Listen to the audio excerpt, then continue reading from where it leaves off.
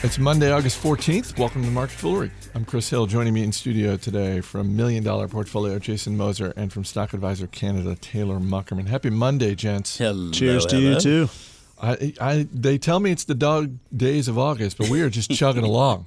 Dog days. The news just keeps on chugging. There's a lot of television news that we're going to get to, but let's start with the deal of the day, and that is with VF Corp, which is the parent company of Timberland and Wrangler. And now VF Corp is buying Dickies and Workrite because apparently they want to get into the uniform business. Yeah, well, their workwear business has been, chugging right along. As we mentioned, the news is chugging right along. Well, so is its workwear business, up 20% in its second quarter. So this plugs right into that business. $875 million in trailing 12 months revenue for Williamson-Dickies. So hoping to get to $1 billion in the next few years, which makes VF Corp the largest workwear company in North America. And I've seen Dickies outside of North America too, which kind of caught me off guard as more like a fashion brand, not just a workwear brand. So kind of playing into that international growth message as well, part of their 5-year plan that they announced in the second quarter. Add VF Corp to the list of companies that the name of the company is probably the least well known. Yeah, I was going to say it. People are familiar with Timberland and Wrangler and Dickies. Most people have never heard of VF Corp. No, in the North Face too. Might be the most well-known brand out of this company. So one of those brands behind the brand, kind of like the Diageo of liquor, where they own Captain Morgan's and Smirnoff, and the list goes on and on. But Taylor's very familiar with Diageo. Johnny Walker too. So we'll throw out some Browns there. But well, many moons ago, I remember at least growing up that Dickies was less about solely being like workwear. And that was kind of like your back to school, well, I got to go get some khakis. And you're either probably getting Dickies or Duckhead. Mm-hmm, yeah. And I really haven't kept up with even what Duckhead is doing these days, if it even still exists, really. I'm sure it probably does. And maybe it's I've seen the logo out there every now and then, but yeah, Timberland was a recommendation in Stock Advisor a while back, and it was not a very long-lived recommendation. VF Corp got in there and bought that thing out pretty quickly, and I feel like that's probably the better opportunity for a lot of these brands going forward. If you're not Nike or Under Armour or something like that's powering this big sports market opportunity, if you're just sort of a retail brand, it's really hard to live life on your own these days. Being part of a bigger family that can invest money where it needs to be invested, but also has that distribution and a number of different ways to win, it seems like that's probably the best bet. Yeah, as part of their reshaping the brand initiative, they've sold off a few brands in the last year, so this will be the first major acquisition that they've made in some time. And I'm assuming that the price that they paid for these acquisitions is right in line with what Wall Street was hoping for, because shares of VF Corp are up a couple of percent this morning and closing in on a 52-week high. Yeah, less than one-time sales. $820 million, I think, was the deal, and they had $875 million in annual revenue. Yeah. So. Really targeting that international growth, I think, here. And as I said, 20% growth in workwear without this deal. Let's move on to television. And this is there's not, unlike professional sports, where there is a set period of time in the calendar for free agent signings. There is not one of those necessarily with television. And yet, today feels like we are in the middle of free agent signing for television because Amazon has signed a deal with Robert Kirkman, who is best known for creating The Walking Dead on AMC. And even bigger, Netflix has signed a deal with Shonda Rhimes, who is one of the most successful showrunners of this century with Grey's Anatomy and How to Get Away with Murder and Scandal. And both great deals. I think somewhat telling that Shonda Rhimes was very upfront, and we don't know how much money she's getting paid. Let's assume it's more. It was $10 million with ABC per year, so. And even if it was exactly the same, I think her quote about, and I'm quoting directly here, getting out of, quote, the necessary grind of network television, I think that speaks volumes about this deal. Yeah, I the first thing that came to my mind when I read about this deal, it brought me back to, and I know probably a lot of people aren't going to be able to relate specifically to this example, but perhaps you can draw some parallels somewhere in what you've done in your life. But when I was in the golf business many years ago, I graduated from college and was a PGA club professional for about 7 years. In my first couple of years, I was working at a club in Taylors, South Carolina, Pebble Creek Country Club. And at the time, Pebble Creek was owned by Club Corp, and it had been spun out from Club Corp subsequently. But at the time, Club Corp publicly traded. It is not for much longer, right? Club Corp actually just agreed to be acquired as well. But generally speaking, Pebble Creek, it was sort of that grind. It was a treadmill. I mean, we were a private club, but we had 36 holes, and one of those golf courses was basically hosting a corporate outing every day. And so we were kind of double timing it from the golf shop there at that club. I mean, it was a grind, day in and day out, and it really could wear on you very quickly because the days kind of bled into one another. You were working 12, 13, 14-hour days, and just it seemed like it never stopped. So the goal as a young club professional at that time was like, you want to land that gig at the nice little private member-held golf club where you're not doing anything other than really catering to the members, being a little bit creative, coming up with nice tournaments and outings for them, but you're serving a membership as opposed to sort of these corporate outings day in and day out. And so, when I got the opportunity to do that at Chartwell Golf and Country Club up in Severna Park, Maryland, it was not even a question. I mean, really, the money didn't even matter. It was like, just get me the hell out of here. I love Greenville, South Carolina. I just love it to death, but the job was killing me. And so I think this is kind of that same thing, judging from Shonda Rhimes' comments, is it makes me wonder, the bigger question that comes from all of this, how long do you continue to meaningfully invest in broadcast TV if really that's not where the puck is going? I mean, clearly the puck is headed towards your over-the-top streaming networks, and if you get a gig with a Netflix or an Amazon or an HBO, like, that's the holy grail of creativity, right? I mean, you're going to get the opportunity really to focus on doing something creative, something more in line with sort of a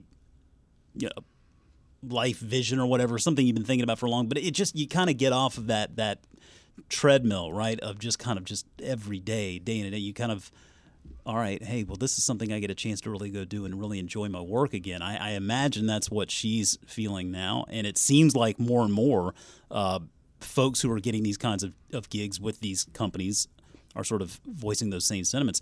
The thing is, that comes at a cost, right? I mean, whether you're Netflix or Amazon or HBO, you got to pay up for that talent. Yes. And so I think, that's the debate, right? I mean, how long can they get away with forking over that kind of money without becoming meaningfully cash flow productive? And Kirkman, who, I mean, The Walking Dead, so successful with AMC, not really the same constraints that you have with traditional broadcast television. Mm-hmm. I mean, viewers have come to expect for a network television show, there are going to be somewhere in the neighborhood of 20, 22 episodes over a certain calendar, that sort of thing. Presumably, if what we've seen at AMC with Vince Gilligan and Breaking Bad and Better Call Saul is any indication, presumably Kirkman and his team have had greater flexibility at AMC, both in terms of how many episodes they can put out. Does the season exactly have to start on this calendar date? Can we have a little bit more time? That sort of thing. So I'm curious to see if at any point one of the broadcast networks, whether it's ABC, CBS, NBC, or Fox, decides to take a flyer in terms of programming and go to someone and say, look, how many episodes do you want to give us? We can't do anything about the length of the episode, but if you only want to give us 18 episodes instead of 22, we'll take that. We'll take whatever you want to give us. And I'm not saying they do that across the board, but it will be interesting to see if someone just goes to someone and says, listen, we're going to give you more money and we're going to give you more flexibility than even Amazon or Netflix. Well, if they keep losing key talent, they're going to have to make some concessions, you would imagine. And Kirkman's instance here. He's made a VR show. Maybe he likes the prospect of Amazon's forward-looking thinking around VR and that kind of thing, using technology to advance the way that these shows are presented. So that could be something there. But yeah, certainly you're going to have to make some concessions, not just monetarily, because if you are a true artist, money might not be the number one thing you're looking for. Well, we talk always about advertisers wanting to go where the eyeballs are, right? And I mean, I think to a degree, at least, when you're on the production side of this, whether you're this talent acting in these shows or producing or writing these shows, I mean, generally speaking, you want to get out there in front of a big audience. You want to find the biggest audience you can get. And so, I mean, you look at Netflix. I mean, that's 100,000 some odd subscribers now worldwide, right? I mean, HBO, which it's pretty amazing to think of. I mean, HBO is basically half of that base, and they are just kind of getting their feet under them in regard to the over-the-top offering. Amazon, we could bat back and forth how many Prime households there are really in the world, but suffice to say, it's a meaningful number. But you have to also break that down to how many are using the Prime Video, exactly. which might be a little less than the overall count. You know, when I look at this, and I think with Disney and sort of this notion of going into taking its content sort of off of Netflix and trying to build their own offering, I mean, I think that's a good thing to do. I think it's a smart thing to do. I think this notion that Netflix is really going to meaningfully suffer is probably a bit naive, and I think people are not giving them enough credit for what they've built out today as far as a service goes. I think that it's going to take Disney a lot of work to be able to build out any kind of meaningful subscriber base. It just takes time to do that. Now, the nice thing is they have a lot of levers they can pull in order to grow that base very quickly. I don't really think anybody thought Amazon was going to make nearly the waves in the industry that they made so quickly in building out their own streaming service along with its own original programming. And I mean, wow, a lot of the great shows that are out there are coming straight from Amazon. And I mean, my wife and I are right in the middle of watching The Man in the High Castle, which I just cannot recommend highly enough. It's a terrific show. We've really enjoyed it, and that's straight from Amazon. And I got to say, we probably give Amazon more of our streaming time today than Netflix or HBO. But as long as you have the skinny bundles and Hulu, I suspect Amazon will come out with their own skinny bundle at some point. I mean, there's going to be need for broadcast TV to fill that void, and advertisers will still help support that model. But clearly, the shift to video becoming more and more mobile with distributors like Netflix and Amazon and even Facebook and Twitter and Snapchat and whoever else, I mean, people are consuming their content different ways now. The one advantage that the traditional broadcast networks have, and I would include AMC, like cable networks as well, the one advantage that they have when it comes to trying to hire creative talent, trying to bring in showrunners, is they can talk specifically about audience. And Netflix, if Netflix is sharing detailed information about audience size with their creative talent, I have yet to hear about it. I've listened to a bunch of interviews with people who have done shows with Netflix. I've never heard anything about the audience. I think they play that so tight to the vest. They're not even sharing that creatively. And who knows, maybe that's even part of Shonda Rhimes' deal, or maybe at this point in her career, she just doesn't care. But I think if you're trying to bring in particularly younger, maybe even unproven talent, if you're any of the networks, you can just say, listen, we're going to get you 5 million people guaranteed.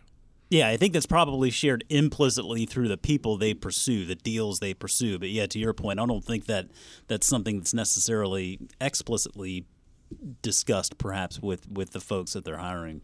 2 housekeeping notes before our next story. First, thanks to everyone who came out last week to Chatter in Washington, D.C., for our taping. We had a great time, and we are definitely going back. We will figure out exactly when. It'll probably be sometime in September or October, but we will absolutely be going back to Chatter. And congrats to longtime listener Levi Waddell in South Dakota, who when we were at Chatter and doing the episode, he had sent us a question looking for some marriage advice because he tied the knot over the weekend. Nice. Yeah, Congratulations. And sent us a photo on Twitter, and just it looks like it was a great time. So congrats. Sticking with television and the challenges for traditional television, the PGA Championship concluded yesterday, and the ratings were the lowest in a decade. And this is not This is not ESPN. Not surprising. This is not Fox Sports 1, and this is not going away, I don't think. And this is not just golf either. Nope. And we were talking about this earlier, that the deals that are in place right now, the television rights deals that all the major sports have with various television networks, those are in place for the next, I'm going to say 3 to 5 years. If this trend keeps going the way it's going, not just for broadcast television, but for ESPN and Fox Sports and others as well, then I just don't see how the NFL and the NBA and Major League Baseball and professional golf are going to get exponentially higher revenue out of these networks for the broadcast rights.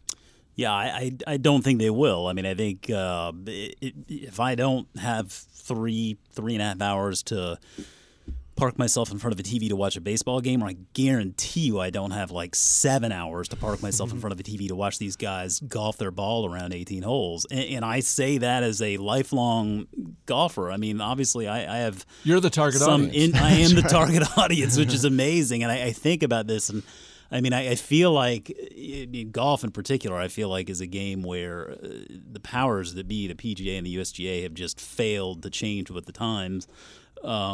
But I think that more so when we look at the greater sort of sports argument, I think this really all boils down to time. And I mean, I think that technology, the advancements in technology allow us to value our time much differently today than we were able to do 20, 30 years ago. I mean, it just we have more things we can do with our time now. Whereas before, we didn't. I mean, we just needed sort of ways to occupy our time. Now our time is more valuable. It's that simple. And so the attraction to sitting in front of a TV for any stretch of time beyond perhaps an hour, I think becomes less and less appealing for a lot of people, myself included.